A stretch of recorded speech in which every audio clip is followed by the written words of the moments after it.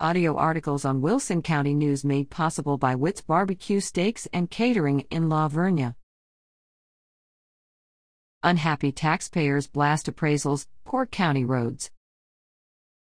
Video below. 2 weeks ago, the county mailed out property value assessments for 2021, Chris Jacobs said. To say some were shocked would be an understatement. Jacobs was one of 4 citizens who voiced strong opinions to Wilson County Commissioners at their April 26 meeting.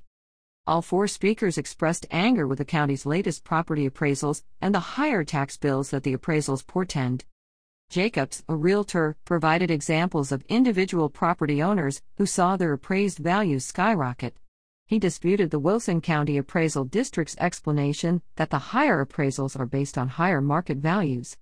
There is no logical explanation the county could possibly give to anybody that has knowledge of specific markets that justifies the increases seen, he said. I don't care how hot the market is. If the high appraisals stick and property tax rates aren't lowered to compensate, some property owners will lose their homes, according to Jacobs. We will lose families and small business owners, he said. Christina Bourne, who lives in the McCoy area and runs a business in Floresville, focused her remarks on county roads.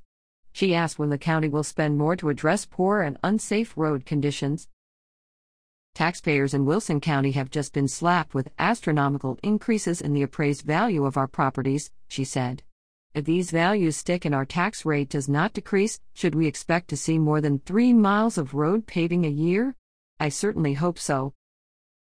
Elena Berlanga, who organized an April 24 meeting on protesting tax appraisals attended by almost 300 people, see page 1A, criticized county commissioners for their taxing and spending policies last year. At the height of the pandemic, commissioners adopted an increased tax rate, she said.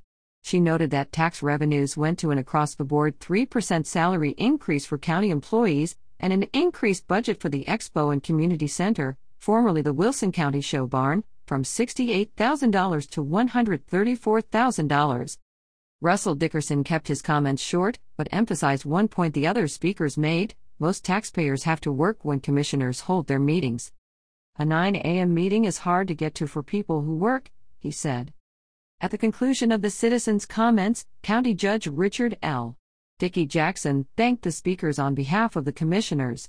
Neither he nor the others respond to citizen comments made at a commissioners' meetings, which take place at 9 a.m. on the 2nd and 4th Mondays of each month. For more about the commissioners' meeting, see the meeting watch on page 4A. Grips at WCNonline.com.